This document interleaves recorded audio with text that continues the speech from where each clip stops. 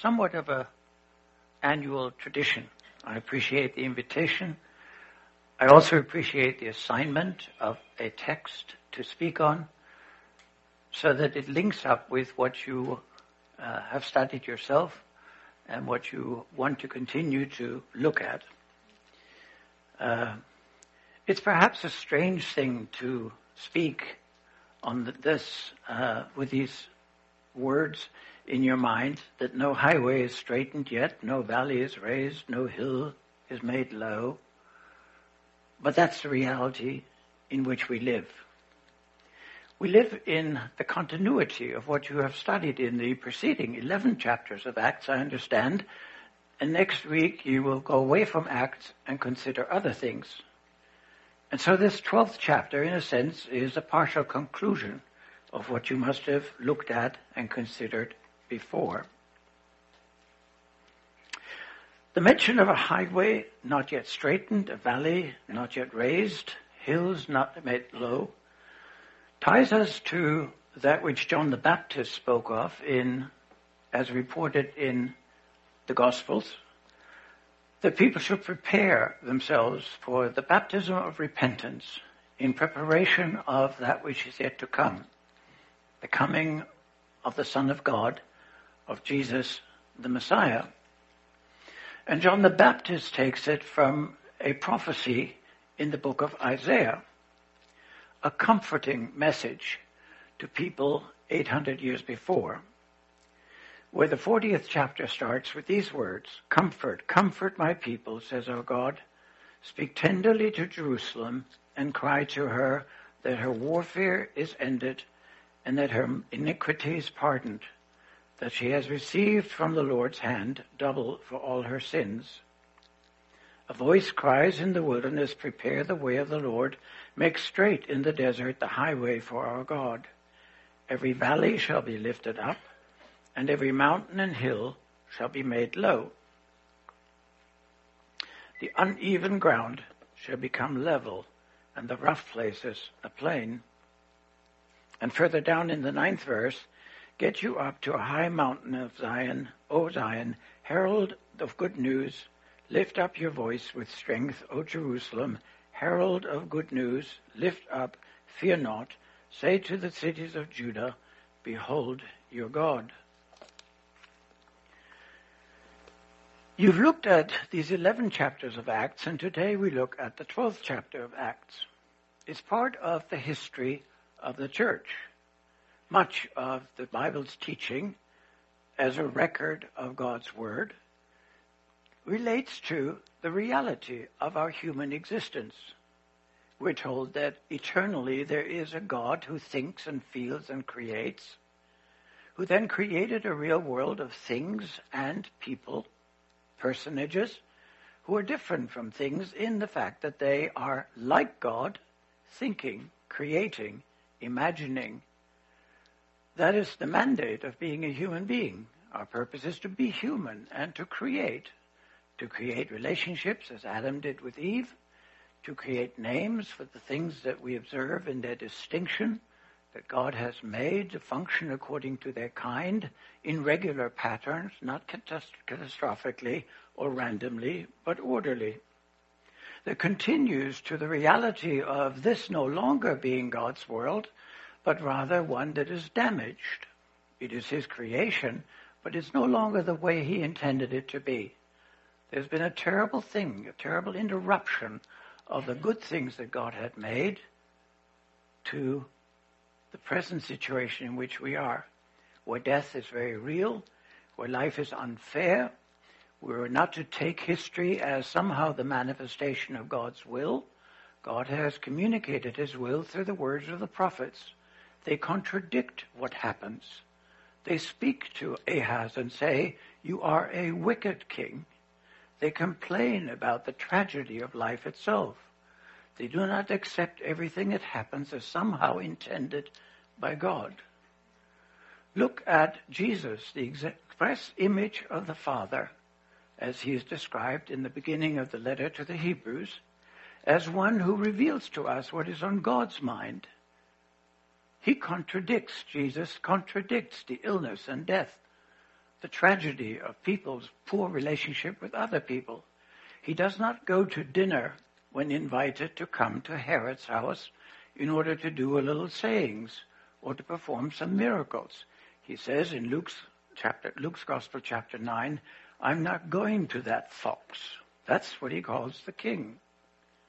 That's the history in which we live, in this reality where, in fact, the promise of things straightened out, valleys raised and mountains brought low so that the walk becomes smooth, is not our daily experience, not yet. And that's exactly what the 12th chapter of the book of Acts points out to us, as the preceding chapters that lead up to it. Remember the story of the church in the book of Acts. It starts out with the disciples after the resurrection coming together as the Lord meets with them during the 40 days before his ascension to be with the Father for good, for the time being, but for good.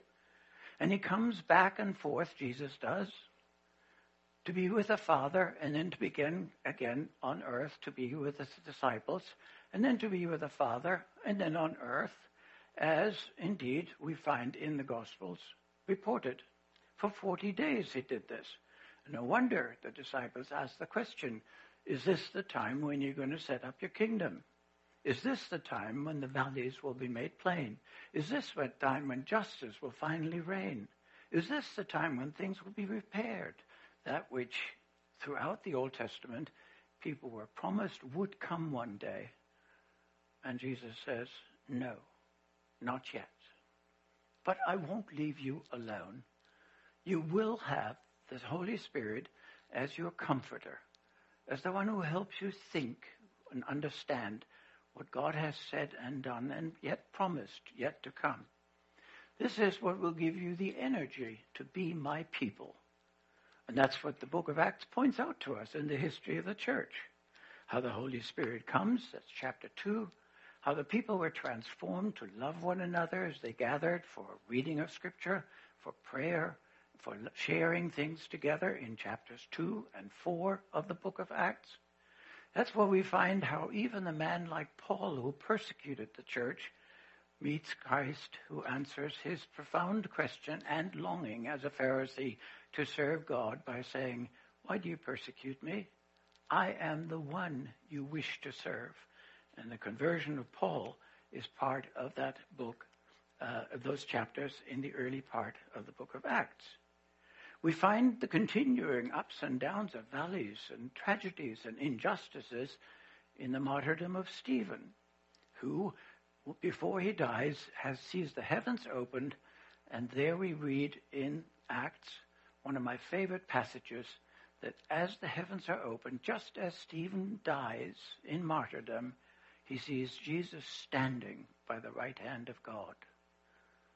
You know, we all know that Jesus is sitting at the right hand of God, but here, for Stephen, Christ gets up to stand to welcome Stephen into his presence. That's the book of Acts. It's wonderful. All the other things, the mission work going out and following in chapter 13 and on, we leave Peter and the early disciples basically at home, and we continue into the missionary journeys, the witness to Jesus Christ of the early believers. But for 40 days, Christ came and encouraged them, stood by them in the midst of hostility, delivered Peter from the prison of that the Pharisees had put him into. And yet you also have Stephen's sacrifice, martyrdom, as he spoke clearly of the things the Old Testament made clear against the misinterpretation of those Pharisees at his time. Indeed, the book of Acts is part of the reality now where valleys are deep and mountains are high and where the road is not smooth. That is the current situation. We come to the chapter 12 of Acts, and we meet again that terrible family of the Herodians. There are 3 Herods mentioned in Scripture.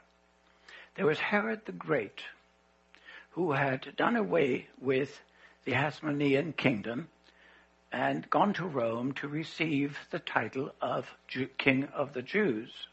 That's Herod the Great, the one who killed all those babies in Bethlehem, because the wise men came and said, "We have heard there's a king of the Jews." And of course Herod thought it was him. Well, he was thoroughly mistaken. The king of the Jews was the one Son of God who was born in the stable. Herod was a very cruel man. He did all kinds of nasty things, as well as doing wonderful things in construction projects.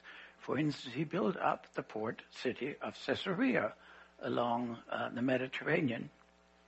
When he died in the year 4 after Christ's birth, that's why he killed all the babies up to the age of 2, and then he lived 2 more years, and he died. He was taken, his kingdom was divided into 4, the 4 tetrarchs, and they were divided among his many sons. He actually had been married to 4 different wives and had children by all of them. And one of them was Herod. Where's my little list here? He was Herod Antipas, who ruled over Galilee.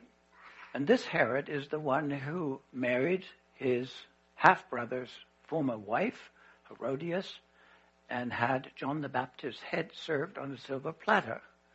Another element of cruelty, horror, power expressed in the Herodian genealogy.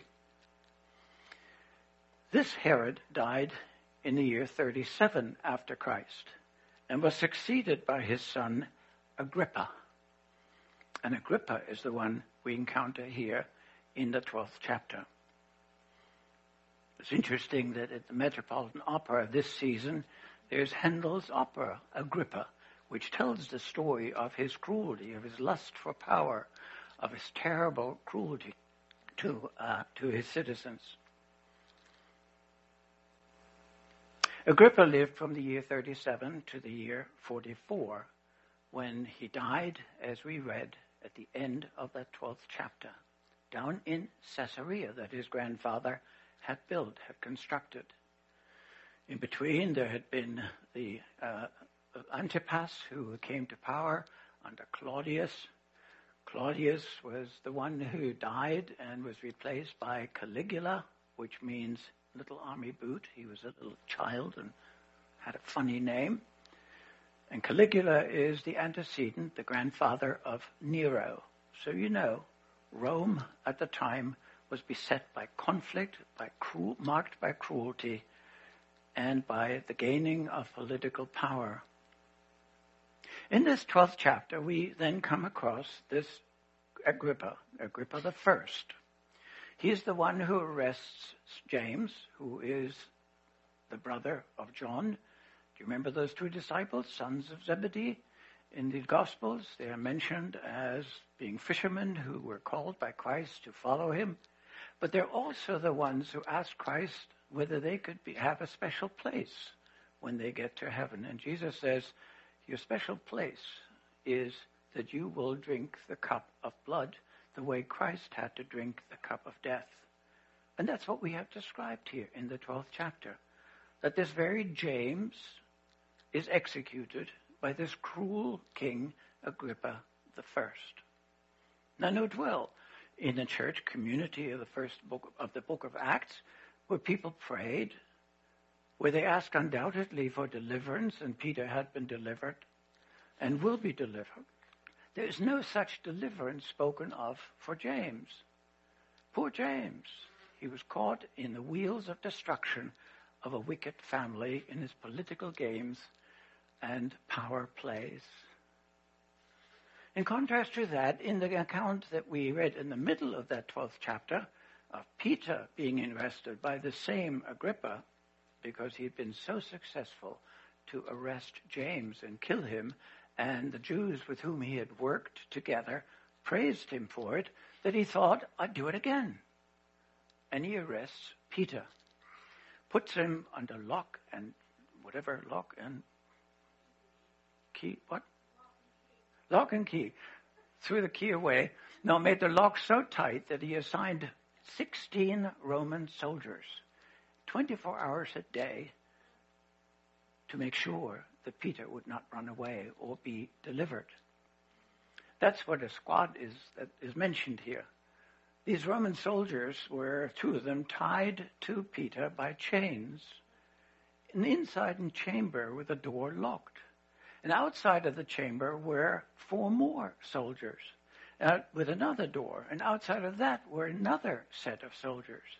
So Agrippa wanted to make sure that they got Peter and he could do the same thing that he had done with James, working together with the Jews, as many Roman soldiers, kings did, in order to have the appeal to the common people. They took care of their own weakness by covering it up with the seeming power that they expressed with the arrest of the Christians.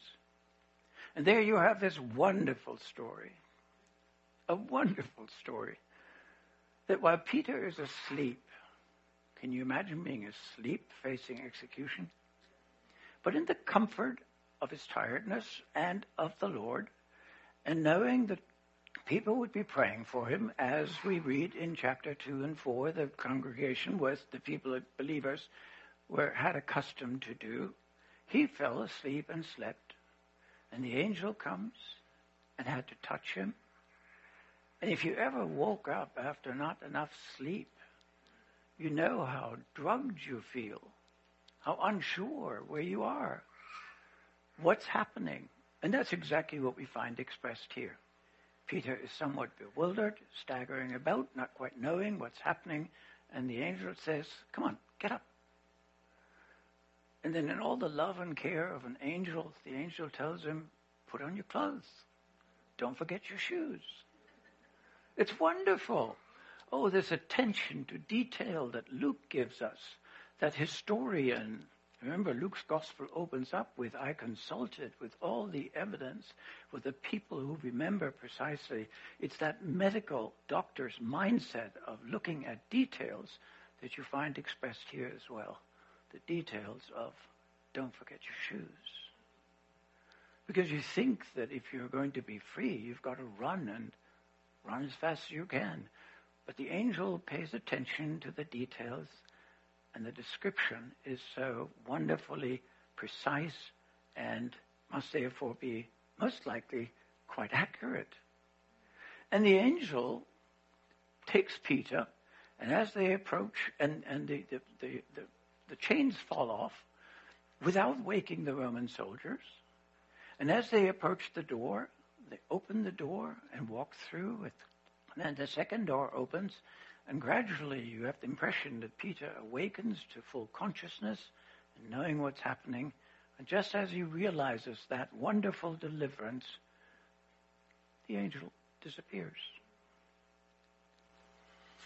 I remember from the early days when I had just become a Christian, the record of a German woman who, with her family, was fleeing out of eastern Germany, out of Danzig, on one of the last ships that left across the Baltic, and one that was not bombed, torpedoed by the advancing Russian army.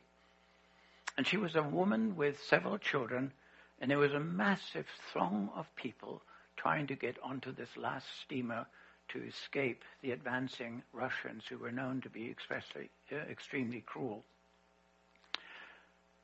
And she had no idea how she'd get onto the boat. And as she was praying, a man walked up to her and said, "Follow me." And as he went through the crowd parted, and she was able to get onto the boat with her children, and the man disappeared. Yes, there are angels.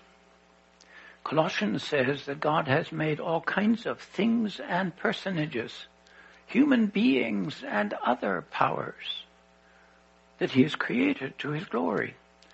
They're ministering servants of God. They do his bidding. They rejoice. We read in Scripture of cherubim and seraphim. There are other personages in the world but ourselves, not in the comfort dogs or birds we take on airplanes, but in other human beings who have minds, passions, who can love and respond and rejoice and weep with us.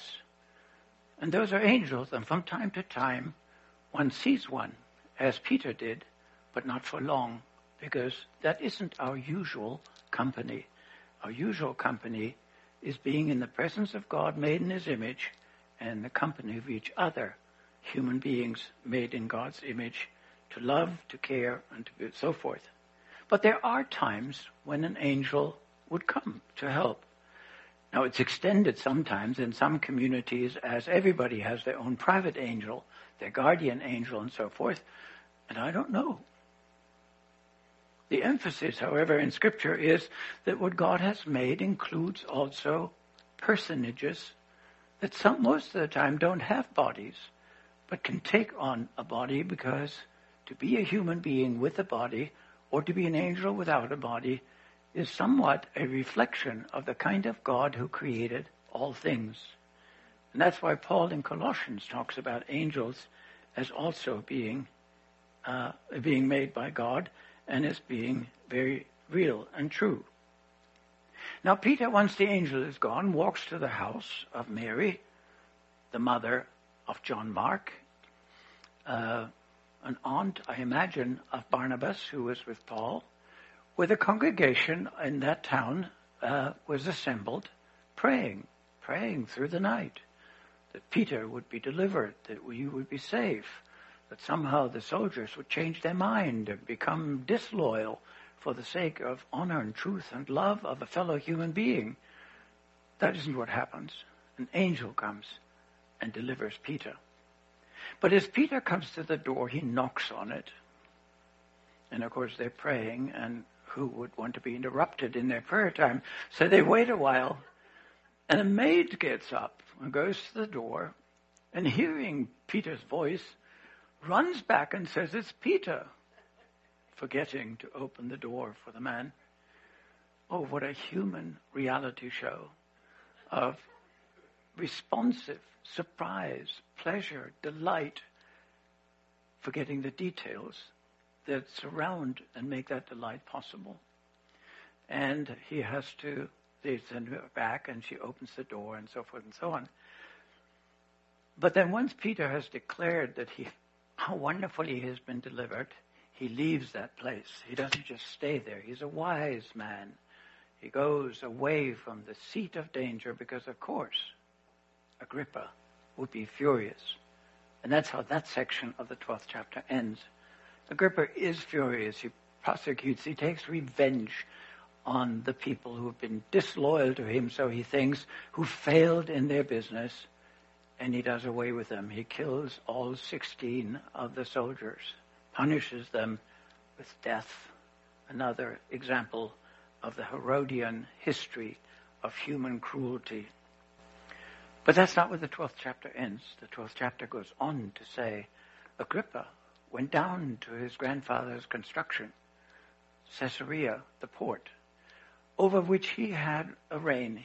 Agrippa was only in charge of 1/4 of the old Judean kingdom. Remember, Herod had divided it among the 4 sons as tetrarchs. And there in Caesarea, he meets a delegation of people from Sidon and Tyre, cities on the coast of Lebanon these days. And they come and they complain because their food supply in the plains of Samaria around the Sea of Galilee had been cut off. And they needed the food. And so they go to the king and they wish to have that highway, a transport avenue, opened up again. Agrippa dresses himself properly in a garment that Josephus describes as being made of silver.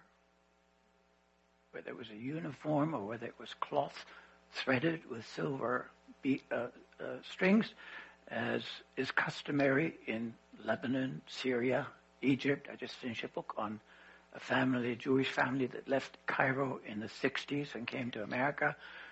And there the mother had dresses made with this silver lining through the cloth. I remember my mother had that. It was fashionable in the 50s, that kind of garment. Well, you can imagine that the emperor Agrippa, the king Agrippa rather, would make a cloth of that in order to show his glory, his fame. Look at me. I'm wonderful. And as the sun shines on that, the people from Sidon and Tyre are overcome with admiration, blinded by the reflecting sunlight on this silver garment, and they call out, "You must be a god." And there's no reaction from Agrippa except to accept that praise. He likes that admiration. He likes to see himself as God, or somehow in league with gods, or with God, or with the gods.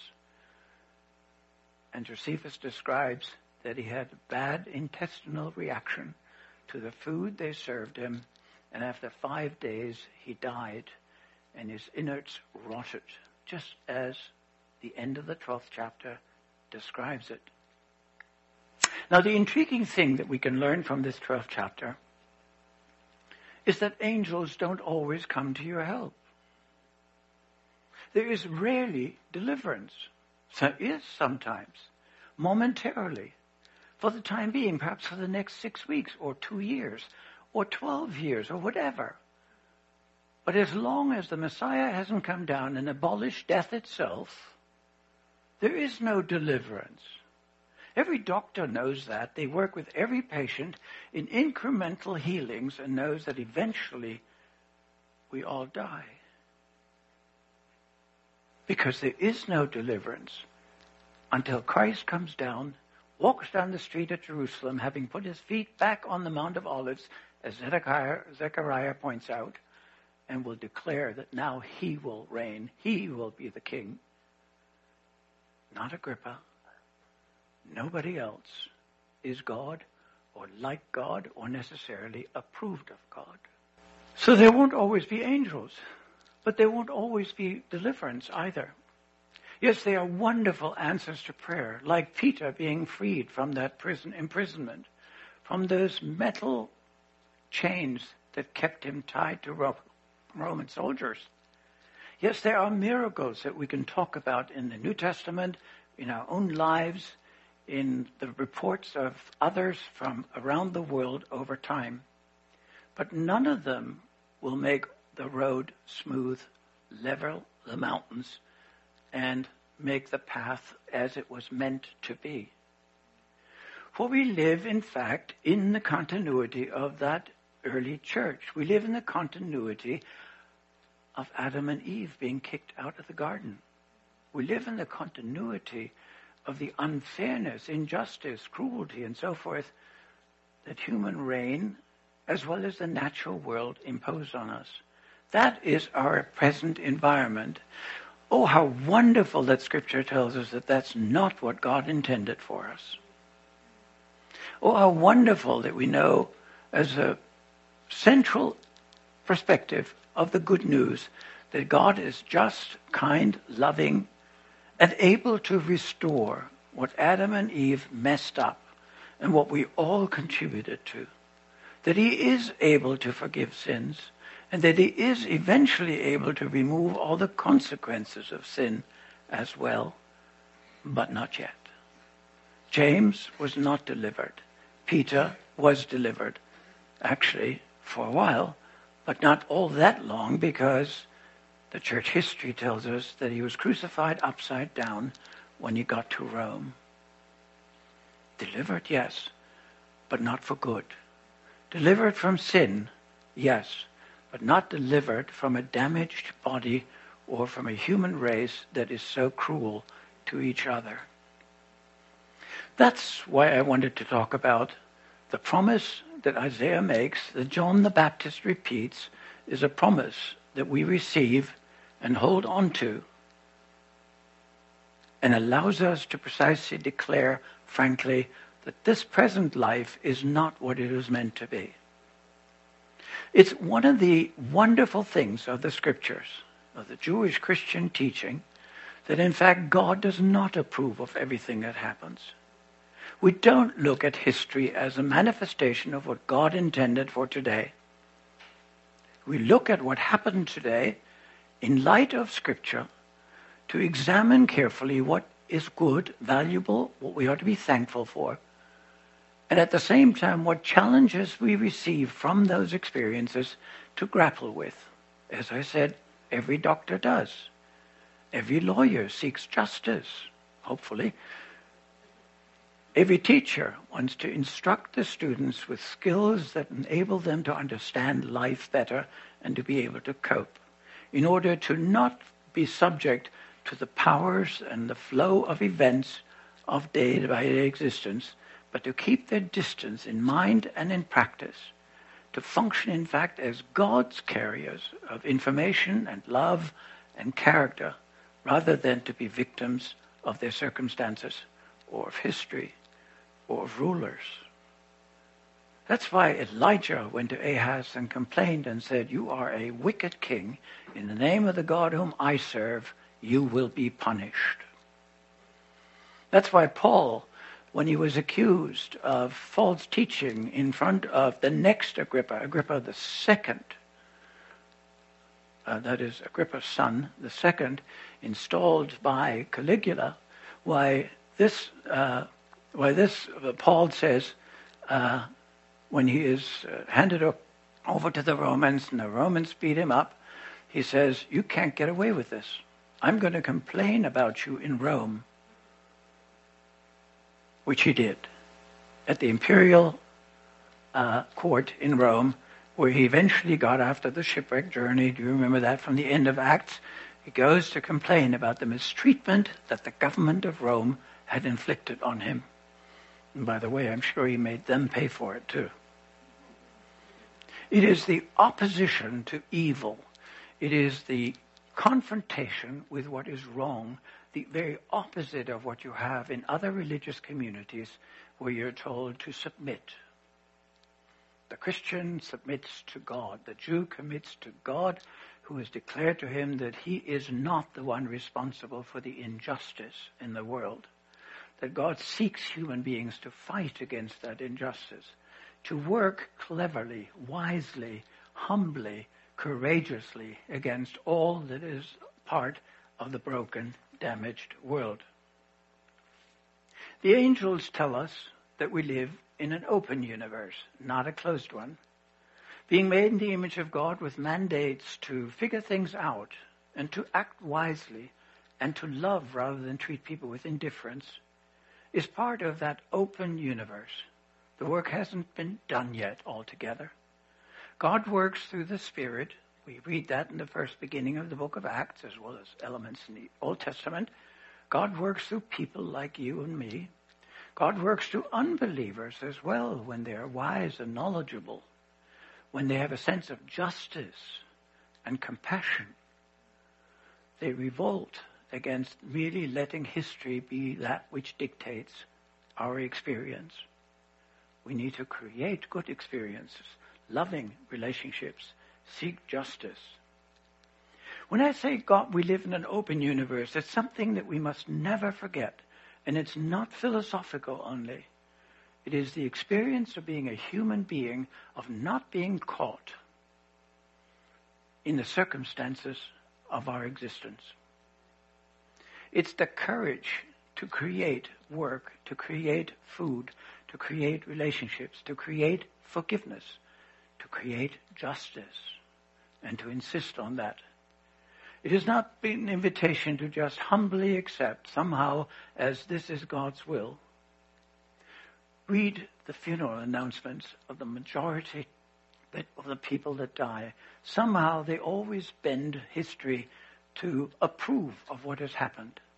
It has been God's will, it's the right time. God intended him to have a longer life in heaven than on earth, and it was time to go, etc., etc.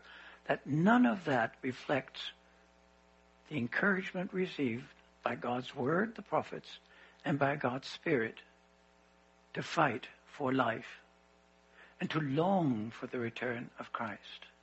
That walking down the street of Jerusalem of the Messiah at a certain point in history when he will reign, for now he does not reign in completeness. That's why the resurrection of Jesus is so important. Because we're not meant to live somewhere else in heaven. When we die, I believe we're in the presence of God. That is peace and comfort. But it's unfinished. Because you can't do what you're meant to do as a human being with a body in space and time, creating all kinds of things and ideas and realities. The human being in the image of God is precisely not a part of the natural events, but rather to be above that, in opposition to what is wrong, in approval and multiplication of that which is right and beautiful. And in that sense, the human being is supernatural.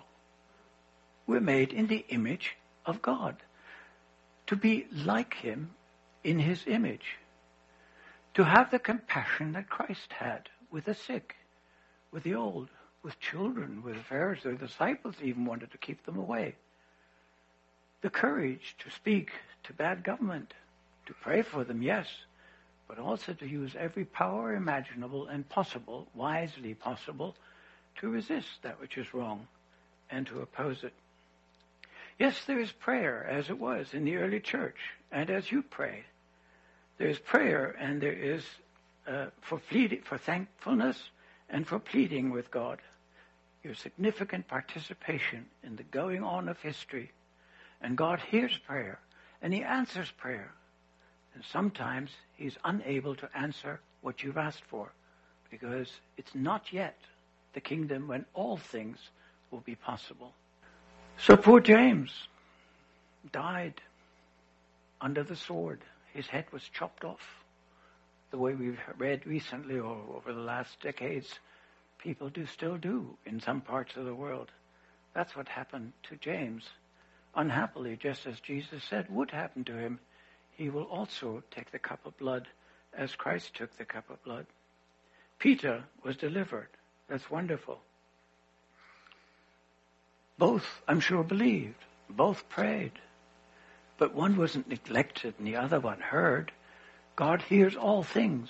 Our God is a God who also weeps, who also is furious, who also is unlimited and will bring James back in the body to continue to hold hands, to teach, to enjoy, to cook meals perhaps, to go fishing again with his father.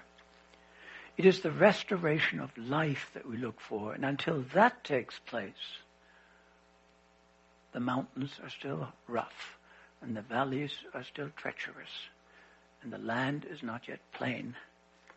And not only that, in terms of the natural world, I wish the mountains continue to exist, but they will no longer be the problem of avalanches, of mudslides, etc., those kind of things. But in our own life, the reality must be understood that we mustn't be frustrated beyond measure before God, but indeed be driven by the tragedies of life and the hardships of life to remember that our God is our Heavenly Father. He has made promises and will execute what is possible. And sometimes things are not yet possible, as we read in Scripture that Christ could not do miracles in certain places because there wasn't enough faith. Now, one more thing about that. The 11th chapter of Hebrews talks about these wonderful people who by faith did all kinds of things. Do you remember? Abraham left Ur the Chaldees and by faith went down and ended up in the land of the Canaanites. And then by faith others went down into Egypt and got stuck there for a while. And by faith they left Egypt, and on the long march of 40 years trying to repair some of the damage of their unbelief, eventually came into the promised land. Others by faith did miracles. But in that 11th chapter of Hebrews, it also, towards the end, verse 38 and 39, talks about all kinds of people who by faith, because they believed, suffered all kinds of things. James was one of them. He's not mentioned in Hebrews. But Jeremiah is. Tradition has Jeremiah hide in a hollow log and being sawn asunder while he was hiding in that log. By faith. The lack of perfection in the present situation, because Christ has not yet come, death has not yet been abolished, justice does not yet reign, is not an indication of the carelessness or uncaring character of God. Be comforted in the fact that we have a God who has tied himself down to be just and loving, compassionate and true, and powerful to repair. But history has to take its course. He created history in making us creators. We've spoiled that history, and we have to face the consequences. In a situation in which none of us receives what is fair, but everything is unfair. Look at the flood. Debbie, my wife, Deborah, always brings this up when she taught Sunday school. Do you think God was fair that all people dying in the flood deserved to die? Not at all. Do you think that all the people killed in the conquest of the land, Peter and we were talking about this coming over, not at all. The Canaanites, all of them, men, women, children, no. But they all lived in the waves following, as it were, the sinfulness of the preceding generation. Children, the sinfulness of their parents. And how wonderful it is that we look forward to the day when the Messiah will come and smooth things out, and justice will then reign from one end of the world to the other. What does that mean today in the application to our life? Does it not mean that we need to be careful before we ever say that everything that happens is the will of God? When the prophets and Jesus Christ so clearly say that all kinds of things are happening that are not the will of God. Just because they happen does not mean that they were intended to happen. Except by your nasty neighbor, or your boss who wanted to fire you, or somebody in power over you who is resentful that he doesn't receive the loyalty that he expected. That's what Agrippa I demanded of the people of Sidon and Tyre. He wanted to be worshipped as God, as the man of God's own choosing, and he died. It's so unfair in this world that not everybody dies that way, that some live long, others live short. Some die in the youth of their time, and others hang around. Why did the attacks on Hitler in my own country in the 30s not succeed earlier? Why did so many Jews have to be taken to Auschwitz without being prevented from the catastrophe of the racist destruction that Hitler planned and executed? We live in an unfinished situation where we hold on to the promise of God's character and the details of his promise of Christ's return. In the midst of that, we walk through a wilderness.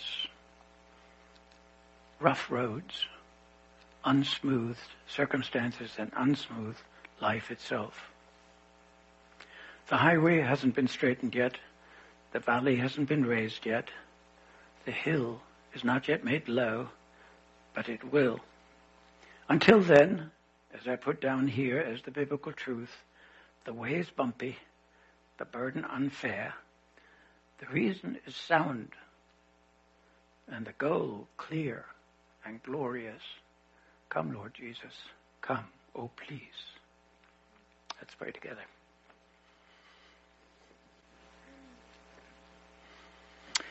Our Heavenly Father, we are individuals who love you. We thank you as a community of your people through the ages, of which we are a part. We are around now, they were before. They all died in the hope that you would indeed repair the things that you have intended to be good and right and that are so damaged now. We pray, Father, you would encourage us by your Spirit to remind us of the words that your scriptures give us, of your faithfulness, and of the coming of the Lord Jesus Christ. Thank you that he came for the transgression that we have committed, to forgive us our sins as he took our death on himself, so that we would not have to die in your presence. Thank you that you will come again to repair what else is wrong besides our guilt in the brokenness of our bodies, the brokenness of our society, the brokenness of our human relations, the brokenness of everyday existence where we get hurt so easily.